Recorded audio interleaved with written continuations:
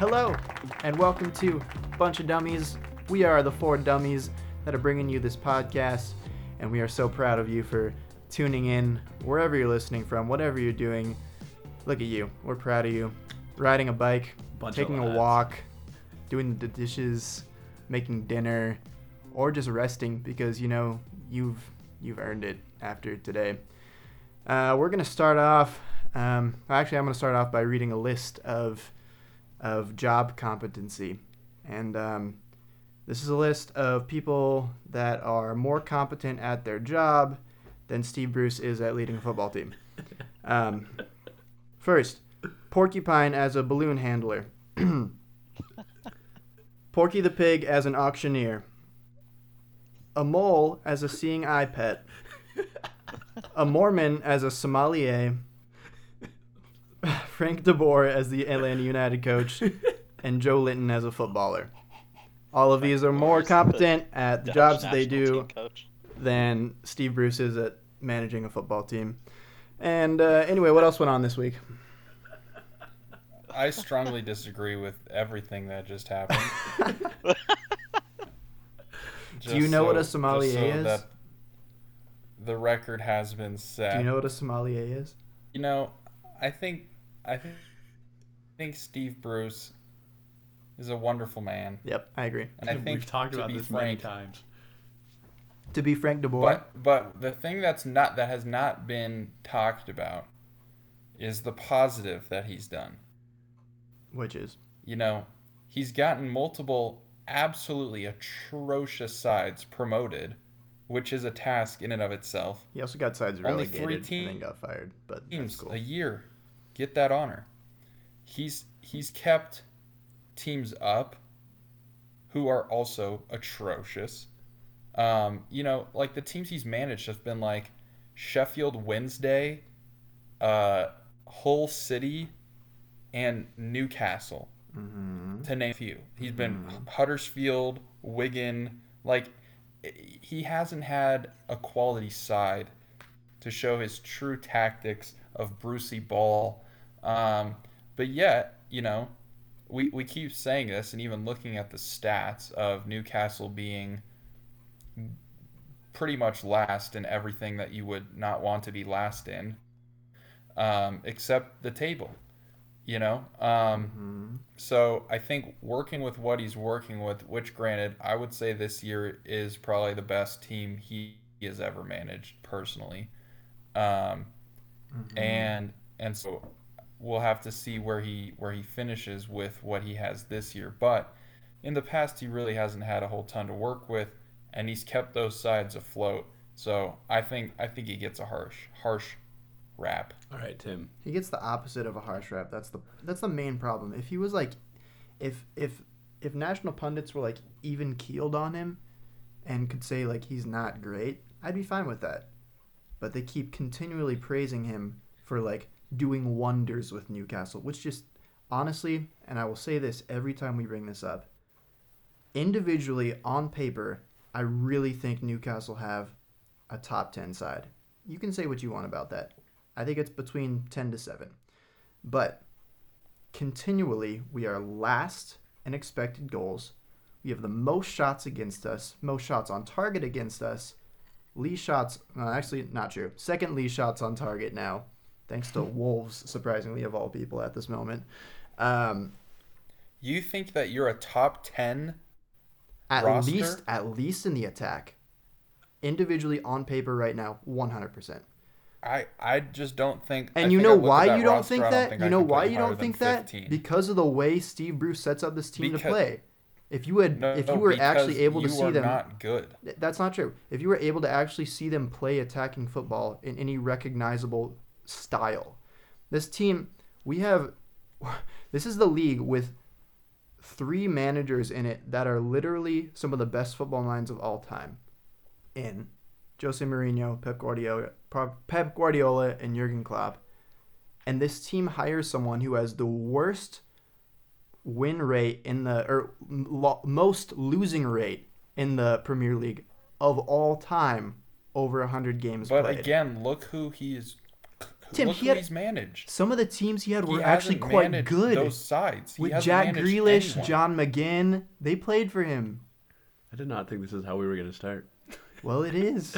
Tim, all right, before you guys go any further, the struggle I'm having here is if we harken back to our arguments about top 5 managers and bottom 3 managers we'd want, that episode a few times back, is with everything you said there, we could be talking about Sean Dyche and not Steve Bruce and be saying the same things. And you thought Sean Dyche should be in the bottom 3. That's what I don't get. I don't get that logic. Sean Dyche has a way worse team than Steve Bruce. Here's the situation. Way worse. I would argue Burnley are the worst team every in the position. Every position. This year, I will agree with that. But 2 points on the season. Newcastle Who are you cutting out? will have 11. There you go. Yeah, So, we do. So Newcastle have, gotten results against teams that they weren't supposed to, and Burnley haven't. And granted, Burnley's just basically hit their full lineup, which I don't think any of us would disagree is a bottom 3 roster in the league. Burnley? Maybe I would. I But- definitely would. What? I don't. I would say Wait, that so- over the last probably 6 years in the Premier League, of all the teams who have not gone down one time, Burnley are by far the worst team. And I think that's a testament to Sean Dyche, that they have not gone down in the last 6 years. That is exact. So, interestingly enough, that is exactly what I just said that you argued with. I said none of us would disagree that they're a bottom 3 team. Like Oh, Ross You okay. said the exact I opposite. heard when you the said it. And then you exact said I opposite. would disagree with that. You Yeah, did. You so- said the exact Yes, opposite you when you did. said it. So, anyway. No, continue. I didn't. I promise you did. Go ahead. Roll back the tapes. We will. We will. But like, so I mean that's fair. Although their style that they play is to get ties, which is lame. You think our but- style What- is anything different? Yeah, exactly. That's my point. Is we're saying the same thing, but you think Bruce is good and Dyche is not. That's the part that I'm struggling with understanding. No, I am just defending Steve Bruce because he is under fire, whereas Sean Dyche is not under fire Because he's by better. the general members Because of Sean of Dyche this has a community. very bad team, and Steve Bruce has a very decent team right now. And none of us are Burnley fans. So, Yeah, question And for thank- Alex. Thank everything for that. that's true. Go ahead, Cole. I would hate my life if I was a Burnley fan. You're saying that Steve Bruce Honestly, isn't that'd be getting so the most brutal. out of Newcastle right now, right? Oh, yes. And you're saying that they should finish between 7th and 10th. Yes. They're currently 1 win out of being in, like, actually 7th. It's Yeah. like where I don't know where you want 7th. him to do better. Again, Well, the sample size, We guys. just One the started. sample size. We just Come started on. the season. I And they're ahead of understand that, Manchester but- United, mind you. This is They're ahead ridiculous. of Manchester United in the table. Again, the games. Again, we played. use your brain. We play Use your Everton when they're down all like their 4 best players. We steal But something against still- Tottenham that we should not have stolen. It's just. I mean, we had our best game, first game of the season. Everything else has been crap. I don't know. Like we haven't played particularly tough teams besides Tottenham, Everton, Man U Wolves, either. Everton, Tottenham, Man U. I That's four named out 3 of of those. 7, And Wolves are very bad half right of now. your games. And they lost to us. Should not have gotten any points against Tottenham. Everton were Very depleted. injured and red Wolves are carded. bad right now. Wolves They are are in not ninth. playing well. Well, they're still Wolves. They still have a better roster than you. Yeah, of course they have a better roster. And that I'm not team arguing that. should beat And you know, okay, by you want to know 3 how we got goals points every in that single game? time.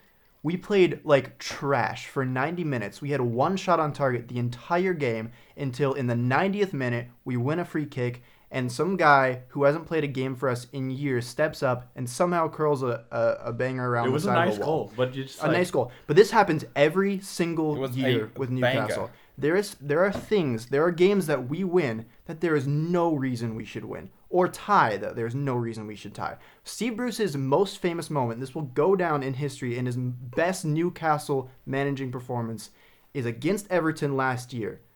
And everyone still talks about it. But you know what that game was? A tie. And how'd that tie happen? Well, that tie happened. We were down 2-0. It was in the 90th minute, and our center back scores a bicycle kick out of nowhere. And then that ball bounces around the 18 about 60 seconds later. It somehow sneaks over the line by about half a yard while Jordan Pickford is being an idiot. And that is the game that apparently is a Steve Bruce masterclass. It is. Almost every single time we do anything right, I promise you, there is such little managerial influence in making that happen. It is. But how it is can Alan that St. Maximin running consistently down still happen? because we have individual players who end up making things happen somehow.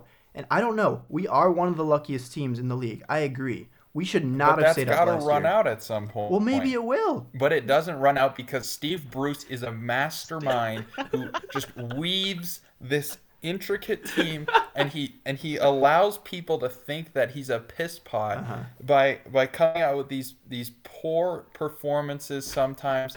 But then he comes and he shocks the world. I mean, to be fair, I think Steve Bruce is a betting man. I think this guy just kind of has Now some we're getting a little performances silly. hot and I cold. know, And then all of a sudden, he's like, all right, we're playing Manchester City. I'm putting my entire salary on a draw here. And you play him tough and you get a 1-1 draw. Your definition of playing that's- tough is The like fact that we're like having one shot on target. There was this tweet earlier this week that was like national media talking about Newcastle fans, and it's like, oh, they want so much, they want to win the Champions League, and then it said Newcastle fans like, it'd be nice if we had a shot on target this game, and that's like literally where we're at. And one of my favorite moments, speaking of, Steve Bruce having no tactical acumen at all, earlier in this year, he's putting on Ryan Fraser, and there's a mic nearby, and he says, go out there and, I don't know, just run. Like, literally says that. And that's his idea of coaching. He's trying to tire out the defense, bro. Are you He says, kidding me? I don't know. the fact that the argument has delved into going back to talking about how he's a fun guy is basically all we need to know about his actual ability. Listen, All right, I've talked too much about this. real man. question. We're never going to agree The real on this. question here, Alex. Yes. The real question. What are you to do with yourself come November the 21st when both of your teams play It's each going to be other? tough. It's going to be tough, I won't lie. The only actual reason I would want anything to happen for Chelsea is if Christian Pulisic is playing. But I would prefer if we beat them 10-1 with Christian Pulisic scoring a 1 goal, ideally. If Newcastle somehow scored 10 goals in one game, I can't even I fathom. would take back I think, everything Trevor, I've ever said about I Steve can't Bruce. fathom of them scoring 3 goals. I don't think it's possible. But So- Trevor, if that happened, it would be only luck due to the individual player skills and. I will nothing to- I will say Steve Bruce is an Manager. incredible manager if we score more than 4 goals in any game this season. Okay, Steve Bruce, what a that is divisive on the topic. record. That is on the record. You heard it here first. I This still man shouldn't Tim, be divisive. He just likes his breakfast meats, and he likes, He's a swell man. eating kebabs, and he is nice, and he makes Yeah. jokes with reporters, but he is not a be good football fair, manager. Southampton as well. What about that? I named 4 teams that are good teams that you've played, and I didn't name Southampton, who, after their result against you, were top of the table. And granted, Trevor, here's your audio clip Sample size? that we're not looking at it. Yeah, sample size. There it is. But they still have gotten results, and they've gotten results against pretty decent teams.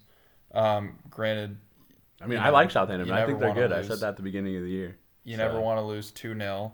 But I would say count your losses at this point, and your losses being sitting above Manchester United in the table. And, brighter days will come. You still get to play West Brom twice. So, We have West Brom in the next match. We're going to lose. It's going to Probably. happen. Most likely. I don't know why we did that. Because I wanted to be... Still, Tim, I need to understand how your difference in opinion on Steve Bruce versus Sean Deitch. I forget how to say his last name. I feel like I keep screwing it up, but... You know, one thing quickly. If we Because- didn't have Martin Dubravka, No, I think we were relegated Sean last year. Deitch is a good manager. You put him in the bottom 3. I put him in the bottom 3 because of where they were in the table and to deflect away from Steve Bruce. But I mentioned other people that I Classic. thought were worse than him, and I brought up many more names than 3. So you know, you got to look at the whole bottom half basically, and all the managers in the bottom half are going to have question marks on their heads. But I definitely understand, like, they don't have class. I've mentioned this before. I think Dwight McNeil is the only player on that team that has any like technical abilities. And then other than that, they're just a bunch of beefy boys that look to play you tough and either keep a 0-0 or hopefully get a corner in like the 90+ fifth and head one home. Granted, Nick Pope's one of the best keepers in the league. He was tied, I think, or second in clean sheets last year. He had the most fantasy points last year. I think he was second in clean sheets behind Allison, I believe. I think it was Ederson. I thought Ederson. And so won It was Allison. I thought Ederson had third. it. Oh, Ederson was third. I'm gonna look it up. So, like, if you're looking at that, he was nestled in between Allison and Ederson, or he was tied with Ederson for second, or something like that. But, like, if you look at the money/talent in Liverpool and Man City's defenses, and then you look at Tarkowski and Peters, and, you know, it's not comparable at all. So you have to give some credit to the goalie, like what we're seeing with Sheffield this year, with how last year they were a formidable force. And, you know, I think a good bit of that has to go to your lad, Trev. So, you know, it's just I agree. something definitely to account for. Regardless, Let's move on. there were other matches. There were this other week. matches. Yes, I don't even think didn't we even really get talked to- about a match I didn't yet. even get to Newcastle talk was about. not- I didn't even get to talk about the Southampton game, but that's fine. Do it now. It's very quick. You It's talked about it by talking about Steve Yeah. Bruce. yeah, like I get Southampton are good, but that They is didn't even not. have Danny Ings. It's not a thing that you're like, oh, Southampton, we need to bunker and hope that we can maybe get a chance on a counterattack sometime. But that's what we did. Ederson So, did have the most clean sheets last year. I was right. Just so you know, just putting that out there. well, what about your guys' games? Anything happen? Yeah, I'll go ahead, I guess. Just funny how every time Ole gets it towards the hot seat a little bit, we pull out a nice performance, which, you know, is a good thing and a bad thing, depending on who you ask. But, yeah, we played Everton, gave them the business. It was good, solid display. I think big takeaways from that game are the midfield 3 that we started, and that has been kind of our typical midfield 3, maybe about half the season. That needs to be our midfield 3. Fred, McTominay in the back, and Bruno up top. Paul Pogba, we'll see what happens with him, but I think that midfield is what we need to go with from here on out, especially against like slightly better teams. Have you ever thought about putting maybe Donny Van de Beek in there? That's the other thing, because like we're starting Juan Mata at the right wing. Why I don't like he's a good player. Like I like Juan Mata. He's class. He just doesn't have the legs anymore. He could still play a lovely through ball or a cross. Like Speaking of nice men that shouldn't be doing the job that they're doing, go ahead. Juan Mata's still a decent player, but I don't. Yeah, I hope Donnie gets some more time. I think the 3 midfielders I talked about, like I think they're pretty locked in. First names on the team sheet, first 3 names. But I hope Donnie gets some time because he's a good player. He could like when we play against lower teams that sit back, he should play striker. That'd be cool. Yeah, That'd be really fun. like I think that'd be a good idea. But no, overall, yeah, we played well. Got the 3-1 victory, which is good. We're still like 14th on the table or something, which isn't great, but we still got a game in hand as well. So hopefully we can build a little momentum, but we'll see. It was a good week. Tim, how about you? Yeah, I mentioned last week after the late 1-0 victory at Burnley which is a notoriously difficult place to play. That I thought it was better than a 5-0 result against a bad side, and good for our season outlook. We did it again. Another late goal by the legend himself, Ari. All right. And I still think I'm kind of torn this week on whether to dig my heels in and say, yeah, keep getting those 1-0 results, or whether that is showing those aren't going to go your way every time. Granted, I rate both Harry and Son as world class. I think at this point most people should. And so when you have guys like that on the pitch, those opportunities at the end of the game, you shouldn't feel nervous that they'll come. Kind of like Liverpool fans watching, um, you know, Salah or Mane or Firmino or whoever it may be. They're like, yeah, this we still got a goal here. Like even if it's the last 10 seconds of the match, like any of these dudes could break free and run 200 miles an hour and score. Like I'm not worried about it. And I actually consciously thought about that after kind of comparing how Liverpool have um, they won last year because of getting those results when they weren't necessarily supposed to. Uh, but when I was watching that game, I was not feeling that way. I was feeling pretty fearful that we were going to tie or even lose against a bottom three team who had not won yet. Um, and then Harry was Harry. But I think, it's great to get 3 points. It's great to be in second place. It's great to survive in these cases. But I think we need to see some more of that 6-1, 5-2 that we had earlier in the season rather than three straight games against, bottom fourth teams and winning by one goal each time late. Um, so I think you need to have a good balance of the two, just like looking at past champions, whether it's Liverpool or Man City, they always seem to have that magic to be able to pull out those late winners, but you always have those times where it's like Liverpool thrashed Fulham 18-0 or like, whatever it is. Um so we have a terrible, terrible, terrible stretch of games coming up, and I think those games are certainly games I'm going to be happy with a late, one goal victory rather than expecting a comfortable 3 goal win.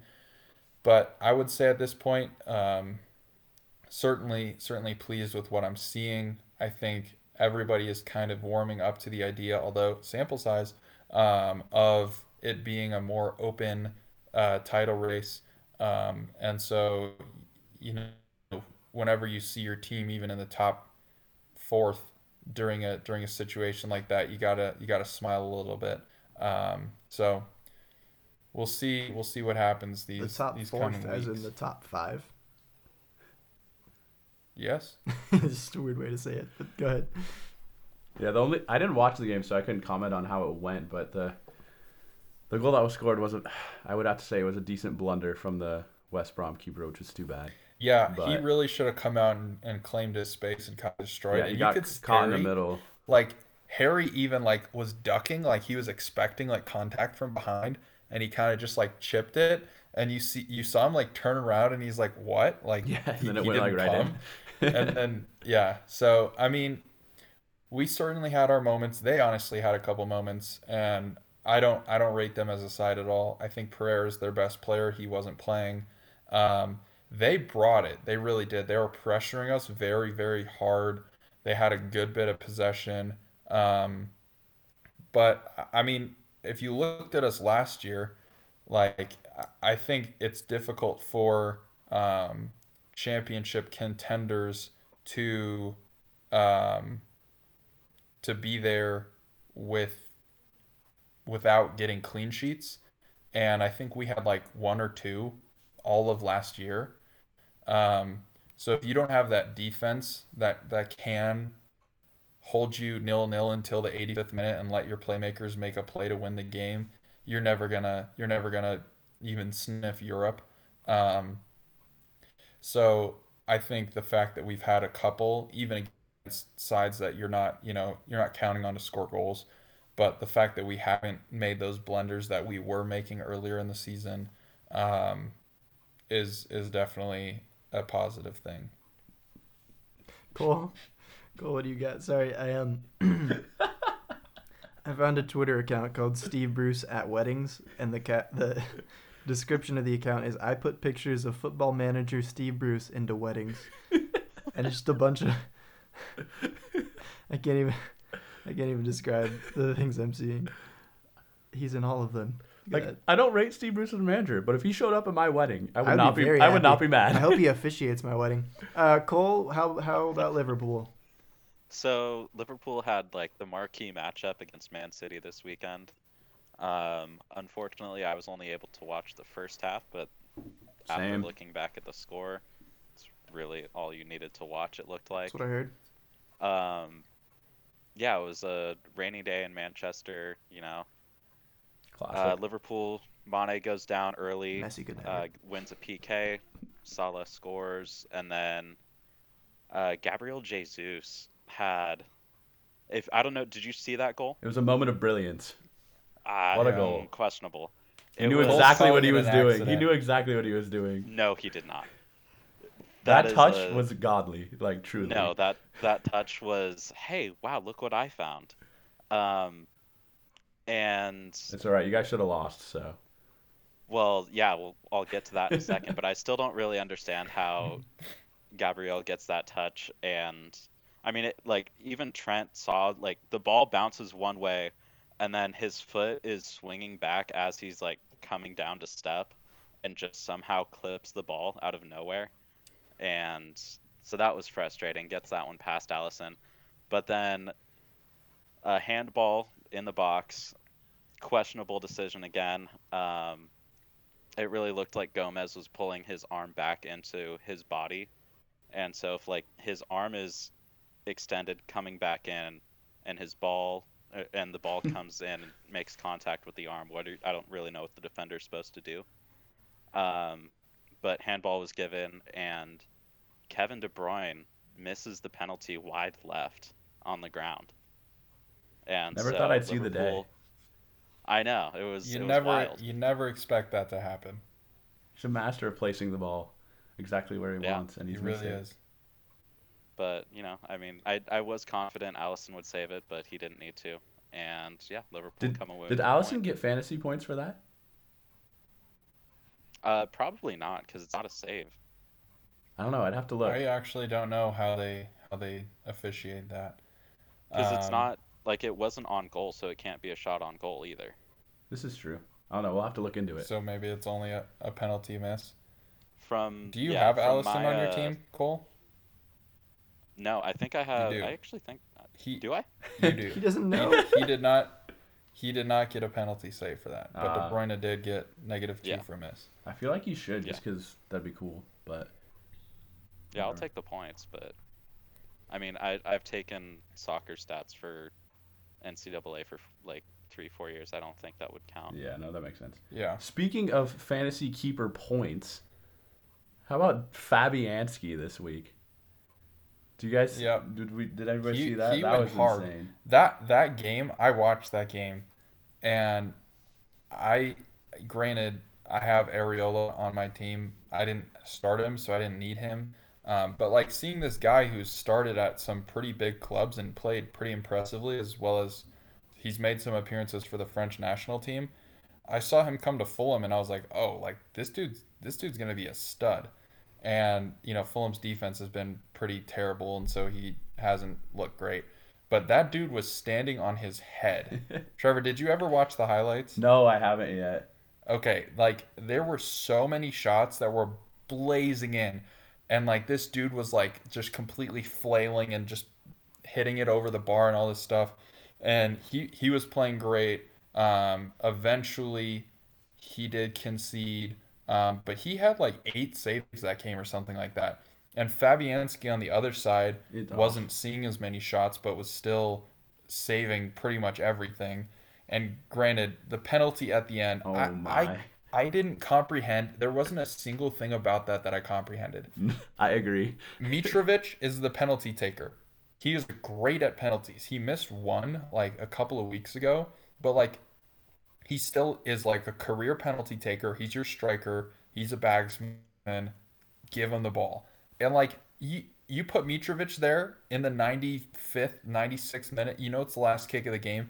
You put him there a million times in a row, literally a million times, and he will never try a Panenka. He wouldn't even try it because he got bored of kicking 999,000 other kicks. Like he still would just blitz the ball into one of the sides, like because that's who he is. This like what the heck are you thinking, dude? Like it wasn't even a good one either. Like he barely hit it. I literally saw it out of the corner of my eye, and like I thought he tripped and like barely made contact, and then I saw the replay, and I was like, what? Like because Fabianski like half dove to the side, and he was like on the ground, and the ball is still coming, and then he just like sticks his hand out and with one hand just like grabs the ball. It was so sad. And like it wasn't like he had to like dive on it. It wasn't at he literally like half fell to the side and was like, "Oh, the ball's here? Cool." And he like picked it up with one hand. Like I think he would have had to like literally come and like blow on the ball to have it pass the line because he literally put nothing on it. It was terrible. And like the fantasy implications of that one goal, that one miss are incredible because Fabianski, he's sitting on a clean sheet at that point. He's in line for some bonus points. If that penalty is scored, I think he ends with 3 total fantasy points, 2 for playing the whole game and 1 for making 3 saves. Instead, he gets the penalty save, which is 5 more points. He gets 4. He keeps a clean sheet, which is 4 more points on top of that. So that's 9 extra points, and then he cleans up all 3 bonus points. Yeah. So he ends up with he was in line for 1 bonus point, and then he jumped everybody, got 3, ended up with 15. Could have had 3 if it was taken properly, and Incredible. Fulham could have had a point, which is more important than This is true. a keeper's fantasy week. But True. Talking about Fulham very briefly. Alex shared something on Twitter today that was really funny. In all European leagues, dribbles completed or attempted or something like that per game. Completed. Dribbles completed per game. Number 1, FC Barcelona. You know, obviously you got Messi. You're gonna be completing a lot of dribbles. You're gonna be taking a lot of dribbles. Number 3, Real Madrid. You know, Vinicius Jr., Eden Hazard. You know, all these boys. Number 2, I'll give you 2 million guesses. Yeah, you didn't guess Fulham. You didn't. Don't lie. Fulham. With the context of how you posed it, I would have. But number 2 in dribbles per game, which I think honestly kind of shows that like they are not a cohesive unit at all. There's no like, tactics. Because I've been honestly thinking about I want to coach soccer one day, and when I watch I'm like, all right, what can I take from this? What could I share to some youngsters? What do you do when you watch Newcastle? My experience playing, and like you look at it and you very rarely see more than like 3 touches. What do you? It's so pass. That sounds like a touch, lot to me. Pass, a touch, and Fulham, they don't do that. They're not passing the ball around. They're just running around. It's like U6 Hive ball all over again. So we'll see. Sounds sophisticated compared to Steve Bruce's tactics, but that's fine. I think the other interesting match that we should talk about for at least a little bit was the Crystal Palace versus Leeds match, which I think a lot of us watched. I don't remember exactly what was going on. Did I watch it? I'm pretty sure we were all talking about it when it was going on. Yeah, because the goal, the Bamford goal. Yeah, because I needed IU to score. VAR, I think was we only touched on it a tiny bit, but I think VAR was a common theme, like its problems. This game. Yeah. If you haven't seen it, go back and watch. You know, anyone listening, anyone here at all, go back and watch the Patrick Bamford offsides goal. Like, when you're playing soccer, how in the spirit of the game, how can you give that as offside? There's absolutely no reason to. I mean, I truly believe that most of the time when they pull those lines out, that can be said. Like, you know, the rule states if a sliver of your ingrown toenail is over it, you're offside. And it's like, come on, dude. You know, which it depends on what team you're rooting for on any given day that your opinion on that call can change. But Yeah, I think it, this it is As really much as is I agree with the different. spirit of what you're saying, like I think this was an exception. like This even more particular No, this so. was call. different because it was Yeah. like he was I literally don't trying think to he tell the was guy, offside. "I'm making this Right. run," I genuinely don't think and he was actually offside in any way. So Like they did it to like right here. they put the line up to the well, middle it's of his because arm. of the arm and what part of your arm is not Right, considered a right, handball right. that you could theoretically score with. Right. But yeah, it looked like they put it further up the forearm than on any shoulder area. But then again, with these handballs that we're seeing called, like, if Bamford gets hit in that same spot somewhere else on the like in his own 18-yard box, they'll call it a handball, not a part of the body he could score with. Yeah. So it's interesting. Which those two handball calls, specifically Liverpool and Leicester, it's interesting because of after the Tottenham Newcastle fiasco, all of the refs were like, "Yeah, we're gonna address this." All the managers were outraged, even if they'd rather see Tottenham lose or drop points.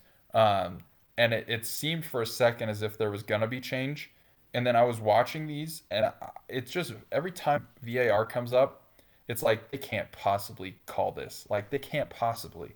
And then he points to the spot, and you're like, "What? Like, where? What have we been doing for the last month?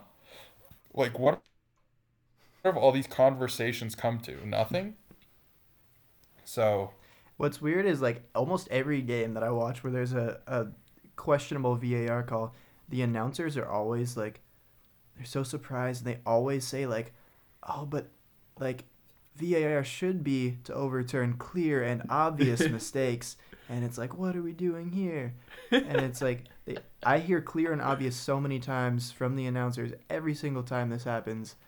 And like it's just like, is there some sort of disconnect going on between what we believe VAR should be doing and what the refs believe VAR should be doing? And like Patrick Bamford's goal was the definition of this is not a clear and obvious error. Like that's why I agree with like even if it was like technically like you said like the little bit of your ingrown toenail that was offside, like that's not a clear and obvious error if you don't call it in the build-up. They didn't call it in the build-up. The same should be for Firmino's offside as well. I don't know if Cole saw that, but same sort of okay, idea. speaking of offside, the worst was Ross Barkley. Oh Like, yeah, I That was completely just agree. unbelievably It was terrible. bad. Granted, it was against Arsenal, and anytime Arsenal should be punished by VAR, they should. But like, I said this, and I will say it. I'll double it. You could have 10 goaltendies in the net, and that does not get saved.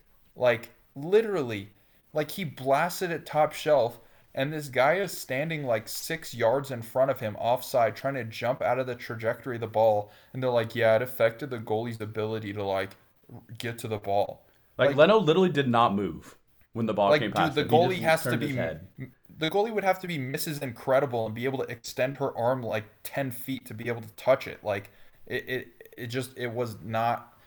I don't know. But they ended up winning 3-0. Arsenal sucks. Beautiful day in America. It was a great And result. around the globe. Um, upset of the week. Ding ding. +2. But Another VAR should we talk moment. about that like as a recap? Not going further into our locks of next week until that's applicable, but just because this is fresh Sure, bring of it what up. we called to update it. Did not go So well. the table has changed. We had a three-way tie for both second and last place, but those spots have all been claimed now. Oh wow. Trevor reclaimed his throne. Let's go. We're not talking about first because Cole Brower is still definitely solidified as the first place candidate. Trevor has As it reclaimed should be. last place after going -1 yet again. He locked Brighton, which like as soon as you said that, I think everybody was kind of just like, "What are you I'm doing?" trying to switch it up, man. And Nothing's yeah, working, so that didn't pan out. I want to And then believe in Brighton, and they keep letting me down. I So- definitely agree with that. I definitely agree with you. But yeah, so he went -1. He's down to 1 point. Hey, Alex still above 0. had the beautiful foresight of locking Tottenham. Unfortunately, they took the Dribblers FC Fulham as underdog. So he got +1 this week. He's up to 3 points. I myself had a perfect week. I locked No need to Southampton flex like that. My goodness. with an injured Danny Ings. No Danny Ings. Locked Southampton against the top of the table, or no, not the top of the table against Newcastle. You wish they would. And well, no, I was thinking about when they played Everton last week. But yeah, secured the bag there, and then also secured the bag with my underdog Aston Villa beating Arsenal 3-0. Beautiful, beautiful. And then Cole, West Ham lock. That penalty almost screwed Cole, but it did not. Cole just gets it. Whenever there's a favorable decision, Cole gets it. Yes, sir. Cole showed his first signs of a little shakiness by deciding Is he human? to stick Newcastle as an underdog. Ugh. So he didn't get that. But Cole is up top with 11 points, then me with 5, Alex with 3, Trevor with 1.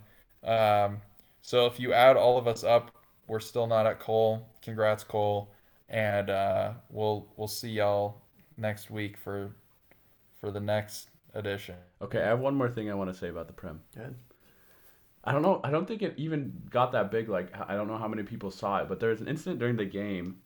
Okay, there are two actually. One was the one where Pickford dropped the ball and then him and Keane both kicked Harry Maguire, and nothing happened of it. That was an interesting one. Wait. You mean Yeah.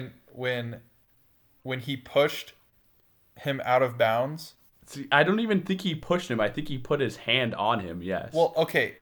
His hand was on him, but he was also jumping that direction, and his momentum pushed Pickford out. Okay, Tim. If you So think that's that's why a foul on Pickford- Maguire, why was it not a foul on Harry Kane for doing the same thing with his entire body? Harry Kane was standing. He did not move. He was standing firm in one spot. That is not true. And the defender jumped up and infringed on him and jumped over his back, which is a foul anywhere. I completely Versus disagree. a goalie is like a quarterback in the NFL. We don't need to go back to Always this one now. protected. Okay, Always the other protected. The the goalie's other always more protected. interesting one was Anthony Martial and Michael Keane were going for a header together, and Michael Keane. sorry, Oh, yeah. Michael Keane, that's a person, right? Roy Keane goes. And Michael Keane elbows Martial in the face and then kicks him in the face, like legitimately. And the referee called a foul on Martial, and it wasn't even looked at. And I in the moment I was like, when I first saw it, it looked like Martial jumped into him or something. And then you see the replay, he literally kicked him in the face, and nothing came of it. And I'm like, I don't even think it became a big deal. So I don't even know if you guys even saw it. If you didn't watch the game, it was like a big controversy or anything. But it's like, I watched it again. It's like, how do you see that and not give him a red card? Yeah, I don't understand. I just think that's penance for Martial's overt violence and his grievous Would penance attack not on mean Eric that Lamela. he should have gotten the red card? Wouldn't that be No. penance? It was penance for Martial. He had to serve punishment. He for did his by violent- sitting out 3 games. Right. No. He needed to also be struck in the face violently multiple times, such as he did. He to got it twice though. Cole- That's a little excessive, Cole's don't you hero. think? Hey, an eye for 2 eyes, bro. That's the saying. No, but that's mostly just to say with what we were saying. I don't get VAR. And back to what Alex was Yeah. saying, the disconnect between what we think it is and what it really is. It really seems to me, and what I've heard people say is it's basically referees covering for each other.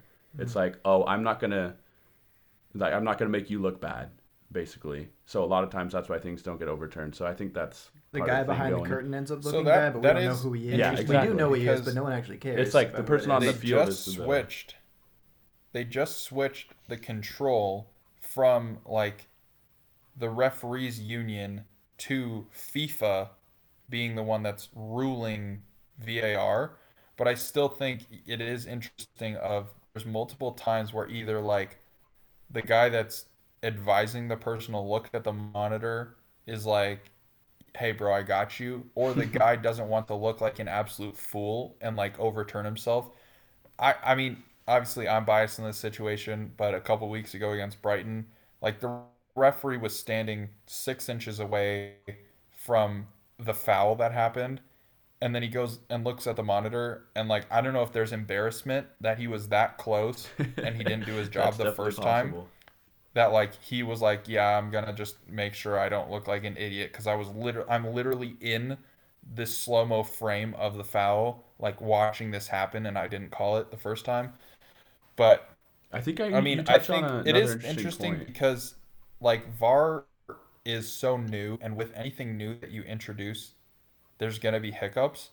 But because of the magnitude of some of these decisions, it's so difficult to have hiccups or like kind of like try and smooth out some of these wrinkles, which I don't know how long that would take by just like a normal process. But I don't think anyone in the world would disagree that like it's not a perfect system. Um, so Yeah, yeah. you said the word slow mo, and that I think that raises an interesting point. I really think that they should have a rule where they are not allowed to slow down the feed that they're looking at. And that's how they should determine what's going on. Because I think when you slow it down, I think things look things can look a lot worse or a lot better depending on the speed that you watch it. I think it would be very interesting to make it where they have to watch everything in live speed and to make their determination that way. I think that'd be more fair, but again, that I might raise more disagree with that take. problems. I just think the whole point of it is to get a second look because the human eye wasn't able to comprehend what happened in You can real watch it time. Like you only multiple had one times. shot of it, and Yeah, you weren't properly you're still looking getting at it. multiple angles and multiple But looks. why wouldn't you slow it down and strip it down to the rawest form to be able Well, to it's not the rawest see form. it? It's the opposite of the The rawest rawest form form. would be watching it the way it is. No. The rawest form is seeing every millisecond of what happened. I just think it warps the sense of Clear and how obvious is tackles what it look. For does. handballs, yeah, if you want to look at it that way, but I think especially for tackles, I think it changes how you. I think it changes the perception of a tackle depending on the speed you watch it. That's the big thing is the tackles more than the other parts, but I don't But know. I I think think it'd be even with interesting. tackles too, I think even with tackles too, like slowing it down would make it easier for, say, like guy slides past or a defender slides past the guy with the ball and doesn't actually make contact. Guy goes down, referee blows the whistle, VAR looks at it. I think in that situation, the when you slow it down, you're able to see the space between the defender and the player who he did or did not make contact with. So I Yeah. think in that situation, slowing it down would make a little bit more sense. But I do kind of agree with what you're saying that when you do slow it down, tackles can look worse or, um, yeah, like you get a different perception on They things. certainly can. Although to be fair, Yeah. there's sometimes where you see a tackle happen in full speed, and you're like, "Oh my gosh, that guy just destroyed him!" And Right. then you see it in VAR, and it's just Bruno Fernandez like doing like a triple front flip, and then holding his Or Kane backing into left somebody, you know how it testicle goes. You know how it goes. Right. that he injured. But yeah, interesting take, Trevor. Yeah, I mean, it's just I hard and because I would be interested if they were I mean they wouldn't be able to do this, but if they were able to do a case study on like watching it in real time versus slow-mo, like how many decisions yeah, would differ based on, the inputs that they were getting on those. Um, that would be interesting. yeah, it's ultimately Maybe they just should like do that in a farmers league and get back to the big boys and let yeah, them know how it goes. it's just mainly like we want the right calls. Well, even then, that's kind of like weird because sometimes we don't even agree with the rules in the first place. But yeah, just any idea to make VR better, I'd be up for that. And if that would be not letting them slow down, then I'd go with that. If that wouldn't make it better, then I wouldn't. Spoken So, spoken like a true Varchester United fan. dude, we're not even like close. Like, how about like Leicester this year, man? Actually, Dude, I no, saw a okay, this list. was crazy. Can I talk? Go on, I Al. saw I saw a list of VAR overturns, and the teams most helped were Everton, and Southampton and I think Newcastle, and the teams least helped were Liverpool, Tottenham, and United. How about that? How about that? Well, it sounds like nothing's changed from my perspective, Right, but yeah, for you nothing's guys, changed. it is. Yeah. Well, your Unfamiliar perspective on territory. calling us No, this was Barchester United, interesting. that has changed. No, I'm Or it saying we should. were 20th last year in that Yes, regard, and we're still bottom I three. understand that.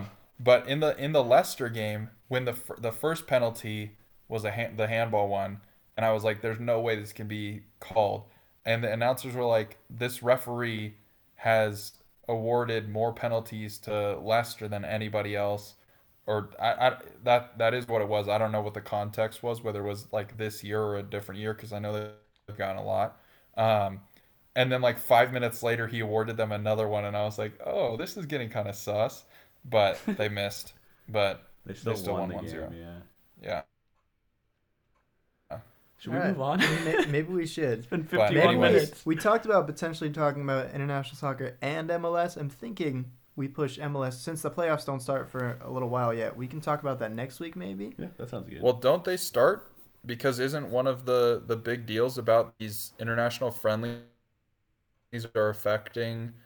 I know Well- 3 of our players aren't going to be there for playoffs, and one So of the the biggest news first- was Pizarro is not going to be there for Inter Miami, and they have one of the playing games. That's not because so they have a Pizarro a would game miss their then. first 2 games. That's not because they have a game then. That's because like they want to keep training with the team and make sure their player doesn't get injured internationally, as far as I know. Because they might have to also quarantine when they get back if they come from the U.S. for 2 weeks. Because I'm pretty sure the Revs first the Revs play games on like are next the Saturday. 20th. Yeah. So it's 10 days Yeah. from now. So yeah, That's way after we'll squeeze international in break. another pod Um, before they start. Right. So. yeah. Yeah. Yeah, but international break is happening right now, and that's why there's no Premier League that we are previewing at the moment. So Can we give a timeout very, very quickly? go ahead. There's one more domestic thing that needs to be talked about. It's your 10-second segment. Does Mines have points? On this week's segment, Mines have gotten a point, baby. Wow. They have Let's gotten a go. point. Huge. They choked out. They should have gotten all 3, but they ended up getting 1 point. That's good. I'll take what you So can get. the donut has been eaten, and there is now a 1 in Mines column. Will they go back down? Continue. Probably, but they have at least 1 point. That's okay. Tim, do you have No, a list they're going up. Do you have a list of the international Yeah. fixtures coming up? What's of note? Yeah, I think the international fixtures are funky because there's multiple things going on. There's friendlies, of which we probably will talk about the 2 U.S. men's national team games, pretty much solely, and then there's other like random friendlies. But UEFA Nations League is a thing, and then there's also like European qualification. There's still a couple of matches that have to happen there. I think there's 4, one of which is Scotland is playing, probably the biggest team left that has to qualify. But yeah, the Nations League is interesting because there's quite a few big squads that are looking on the outside right now. So the next week or so will shore up those positions. Currently, the Netherlands, England, Croatia, Germany's tied on being out. All of those teams are not in qualification positions, so we'll see where the next week takes us as far as that goes. That's kind of crazy that those teams aren't qualified yet. What about aren't there Yeah, I mean, some of these groups are just absolutely ridiculous, but aren't there World Cup qualifiers for CONMEBOL right now? yeah, there's some CONMEBOL matches as well. World Cup qualifying has started for South America, so on Thursday that begins, or it already has begun. But they've played 2 matches each, so there will be some more as far as that goes, as well as the Asian World Cup qualification is going to continue. Just kidding. Looks like all of those are postponed. Smart. But CONMEBOL, Somebody who knows what's up. we have Argentina is playing, obviously. So we'll see Argentina's best player, Giovanni Lo Celso, in action. Maybe even their He second says it best with a player, completely Juan straight Foyth. face. Very nice, very nice. Was I supposed to say it otherwise? Colombia, Uruguay, very good matchup. Um, and then Brazil against Joseph Martinez. And Solomon That's all Rondon. Venezuela has is And Joseph Co. Martinez. Even if he only has one ACL. That's true. It's just International fun. football is fun. Well, Even you when don't think it should be played The right now, United do you? States Yeah, of America's honestly- best player does not get to play. Well, he might. Sad. He might get to play. I'm Oh wait, Jordan Morris. Oh yeah, no, you're right. He doesn't get to play. That's true. Yeah. No, Christian Stu Pulisic. Brizzi bringing another cup home. Christian Pulisic should be. I think he'll play the second game at least. But he has not been trained. The guys, the entire team was together today training, and Christian Pulisic was not the only one not out there actually doing anything. So, but he's there to be a leader at the moment. So, which is weird to say for a guy that's 22. But here we are. As much as I like the United States as a country, the international break is stupid. Tell me why. COVID, number one. That's the big one. Sort of important, not as important as just fixture congestion for the whole season. Those are the two big ones. I mean, I think we're gonna we've already seen lots of injuries. I think we're gonna see even more. I honestly I don't think Pulisic should maybe even play in the United States games. Don't murder me for saying that, but That's fine. I'd rather him be healthy, during the season. Not because I want Chelsea to win or anything, but Chelsea fan confirmed. You heard it here. I actually hate Chelsea. They're my least favorite team. I'd rather him not risk playing one game. You build a little bit of chemistry over one game, but one game that doesn't really mean anything. Yeah. Versus getting healthy, getting some form, in the Premier League, and then being healthy by the time actual important international matches come around. So. Yeah, you have a fair point. And there's COVID stuff. Luckily, I mean, there was And not to mention that Wales assistant coach is an Arsenal assistant coach as well. And 3 of our boys play for Wales. And so Jose thinks that some dark Juju Madumbo is going to go on. Yeah, they don't have a head coach. I think we touched on that last pod. They don't. What are we anticipating, though, in those 2 games from the U.S.? Cole, Tib, you got any thoughts there? As far as these couple games go, I'm just interested to see what Triple G has to do with the lineup. Yeah. There's a lot of names that are in their first national team camp 10. or one of their first ones, and it'll be interesting to see which of those players get onto the field and for how long, and possibly in which games, because you're playing Wales and then Panama, I believe, right? It's Panama. Yeah, Wales, I think Yeah. Wales is the bigger game, obviously. I mean, you have Gareth Bale did get called up, and then you have guys Daniel James probably there. A couple other good quality players. So that's the bigger matchup, and Greg is likely going to roll out as close to the first team that he can pick from this group to go up against them. I think it should be a fun, interesting game. I hope I get to watch some of it. The second one will really be the guys who are more fringe and okay, do we have a future for this guy? Guys like Soto, trying to figure out the outside back issue, trying to figure out I would guess does Musa have a future in the middle or out wide, and the same thing with Gio. I think those two, wherever one goes, the other is going to go the opposite. Trying to figure out a left wing replacement. So there's a lot, but I think, like I said, first teamers basically in that first game. That's your best 11, and then from this group at least, and then second time around versus Panama, obviously a little bit easier opponent, if not much easier, and that'll be kind of figuring out some of the fringe guys, trying to see who is going to be able to be competent backups for the long run. But When is the one How against many- Wales? Are we at 5 subs still? international friendly, you can do as many as you want, right? Believe I think so. it's- Yeah. That's kind of what I was thinking. Which my question to the group with all young players, average age is barely legally able to drink a beer. It's like less than 22, 21 years Yep. and like 300 days or something. Yep. Um, Lots of new faces, lots of young stars. Would you rather see a good shift of 75 minutes from our Premier 11 and then toss a couple of, X Factor people in, treat it like a normal game that means something? Or would you like to see as many people as possible? A lot of these guys we're going to be seeing on this international stage for the first time. Um, and even Panama, like we can't discredit the competition. Obviously, we should wipe them. But anything happens in CONCACAF. Yeah. So and a familiar face. Would you rather see maybe four different 45-minute shifts from people, kind of switching things around? Which would you guys rather see?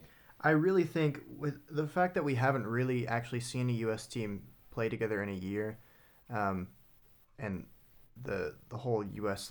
Camp hasn't happened in a very very long time since January camp, and so for me, I do want that first game to be like a good solid 70 minutes before you're really making a whole lot of wholesale changes, because you really need that first team to get some quality game time together. Before the next time they meet up is gonna be competitive matches, and you need them to get. I honestly think Greg is like, okay, we need these guys on the field playing together, because next time we're qualifying for World Cup. Um, so I think you're gonna see that, and that's kind of what I want. And I also think that I trust I I don't love Greg's tactical approach to a lot of things. I think it might be a little too fixed for national team matches where there's a lot more variable, where you have a lot of different guys coming in. But I do trust him quite a bit in player evaluation, um, especially with the way he's brought in new guys and kind of kicked out some guys that we all kind of agreed on, like they shouldn't be around the national team right now. So I do trust that side of him. And so, I don't need to see a big shift from some of the fringe guys if Greg thinks, okay, they need more time to develop or things aren't going to work out with them. So I'd rather see a good game with Wales of your first team, and then Panama kind of be a tale of two halves where everyone gets a shot. But again, I don't need to see 90 minutes of everyone. I don't know. Do you think Greg will be the coach in 2022? Yeah, I do. Yeah, definitely. Unless something catastrophic happens. I mean, it's like either he qualifies for the World Cup and he's going to be there, or he doesn't qualify and then he'll get fired. It's That one of makes those two sense. things, I think. If he doesn't qualify for the World Cup, I will cry. And then ideally, yeah, and it should be easier for us to qualify now because they made it easier. So, Thank you guys. and then 26 obviously we'll be there, and hopefully That'll be our year. Hopefully Jesse Marsh will be our coach and he'll bring us home. And he's already said about a week ago that if he ever got the opportunity, he would find it very difficult to turn down. And 26 would be a great year. All I'm saying, It's coming home. the rest of the world is put on notice. Football's coming home. It's coming home when the entire tournament is already being played at home. So I guess either way we'll be able to say that it came home. We're gonna keep the trophy in the United States. Cole and Trevor, quick thoughts on either strong side of main people just to get back in that mix, or seeing as many different people as possible to kind of figure out what talents we have. Go on, Cole. I think, like Alex was saying, I like that idea of the first game, get a solid shift in. Second game, I think, because of that long break between U.S. national team camps, and because there's a lot of guys that haven't played together in a U.S. men's national team jersey before, I would just kind of do second half of Panama, start throwing in guys that are on the fringe, because I mean, like you said, we had I would even start guys the that are on the fringe, but go ahead. yeah, no. Like I don't think they should yeah, no, like you said, the next camp is going to be a World Cup qualifying camp, right? Yeah. So I think use as much time as you can to get these guys playing together, used to each other, and then set yourself up for success in World Cup qualifying. Because after the showing for the last World Cup and that qualifying, you know, I don't think there's going to be a lot of give from the media, from us as fans. Like if we start looking like we're not the team that we think we are in World Cup qualifying, there's going to be a lot of questions asked, and yeah, it would just be pretty tough to see that happen. But yeah, I think you use as much time as you can to get your guys, like the guys, in and playing together and up to that speed.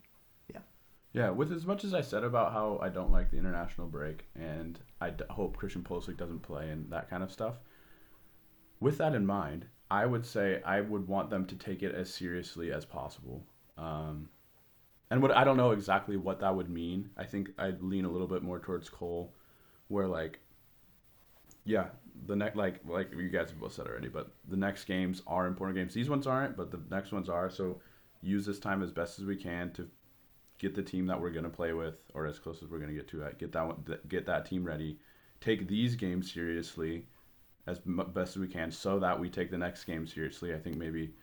I don't think we didn't take the old World Cup qualification game seriously like last round, but I think that could still be in your head a little bit. So just take the games as seriously as possible. Take everything that's going on with the United States national team as seriously as possible, so that when we get to the important games, our mindset is ready for those. Yeah, and I still want to see like quite a few fringe players on that second game, only because I am very concerned about injuries with like quote unquote the big three. We're talking about Pulisic, Adams, and McKennie there, and they have all had. Pulisic and Adams are more extensive, but they've all had some injury problems over the last couple of years that are getting a little bit concerning. And so I need to see guys that are like, you can step in when these guys go down, because they will. One of them, they've played about 20 minutes together, the three of them, on the field before. Otherwise, they have not gotten much time because one of them goes down. So I want to see somebody who can step in, and I think it's a big reason Yunus Musa is a big addition in the midfield and in attack, and Gio's emergence has been huge. So. And MLS MVP Jordan Mars. Yeah. And honestly, I feel like Johnny Cardoso as well. Well, yeah, he's big for Tyler, basically. Yeah. In taking that 6, like we've talked about last episode, 2 different types of 6s in many ways. But yeah, if Tyler goes down, that's bad news bears, and we need somebody who can step in that is not named Michael Bradley. So we should call up Chris Wondolowski while we're at it. To play the 6? True. Oh, absolutely. Yes. Play him anywhere on the pitch. Honestly, agreed. That man does his job. Because you know Wando knows how to clear the ball, since that's what he was trying to do from the 6-yard box. That's good. What did John Terry say to Chris Wondolowski that one time, Cole? It was something about like him being impossible to mark. Yeah, he was like, "How did you do in that?" The box. I can't Yeah, keep he's track like, of "How you. did you get away from all these defenders who play in the Premier League?" I love And it. Chris Wondolowski was like, "Because I'm the greatest American He's striker a of all fox in time." the box. You don't have to dude. qualify He's that like, with American, because- Cole. He's like, because I I don't, play but against both are Sounders multiple times, and Javier Arriaga is just an absolute brute that I need to figure out. That's true. He's tough, dude. He's tough to figure out. Yeah. Smart defender. He It's got tough to called know when up he's gonna for get his second yellow Ecuador, card.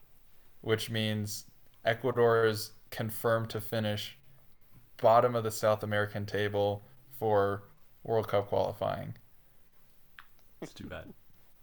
because he will be playing for them.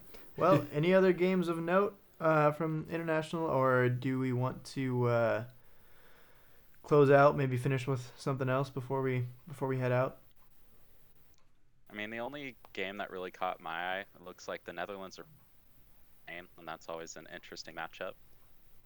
2010 gives me nightmares. 2014 I like to rewatch, but yeah, I mean that's really. I mean, I guess Germany, Czech Republic would be interesting, but Yeah, 3 of us are Dutch on this podcast, so we do have a little bit of interest in the Netherlands. Some more Yes. than others. I've probably been a fan of the Netherlands national team longer than I've been a fan of the U.S. men's national team. So I mean, there's unbelievable games all around. Portugal, France is happening on Saturday. Like I said, I mean these groups are crazy. Let me find it really quick.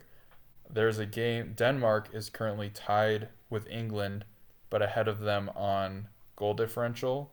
So Belgium's top of that group, and then Denmark, and then England's in third. They play each other this week. So if England wants to jump them, they're going to have to get a result there. Netherlands are currently in third behind Poland and Italy. Croatia is not going to qualify because both Portugal and France are too far ahead. Germany is in second, tied with Ukraine. And they play each other. So if Ukraine somehow manages to upset them, Germany could get kicked out. I've heard lots of people calling for Joachim Löw's head to get fired. So just, maybe I mean, yeah, I think what we saw out of the last World Cup was very similar to the U.S. men's national team of like having so many young players, but still giving the old heads like their respectful spot. Yeah. And it just didn't work. And so like everybody was saying, "Oh, Germany are finished. You know, they won the World Cup, but like, you know, they're not anywhere near as good as some of these other top European teams." And I'm like, I don't like Germany at all. But I'm like, "Oh, really?" And then you can list off like 20 players that are like 25 or younger who are just absolute talents, and it's like, yeah, I think they're gonna be just fine. But I think that is something that people don't really realize as much because of their poor showing at the last World Cup, and none of those players were featured really. Like even Leroy Sané got left off that team. Never forget. Didn't Marco Reus get left off that team? He might have had some injury He might stuff have been going injured. down, That's but typical. No, I think he literally got left off, and everyone was like, "What?" well, Sane definitely got left off because we all remember that. But Yeah. Yeah. But I mean, yeah, like Havertz, Werner, like all these guys, Gnabry, it's Kimmich. I mean, Kimmich has He's injured, turned which is up too for bad, sure. but he's out for a while. That's bad news for Yeah. Germany too right now. yeah. But he's yeah. a good player. Well, anything else we need to talk about? I think that's about it for me. Cole, Nah, I'm cool. Tim. Now we talked about mines. We're all set here. All right, then do your thing that you do. All right. Lovely people, beautiful people. We hope upon the next episode, your ears are still blessed with our voices, and your eyes are still blessed with a beautiful game. We'll see you then.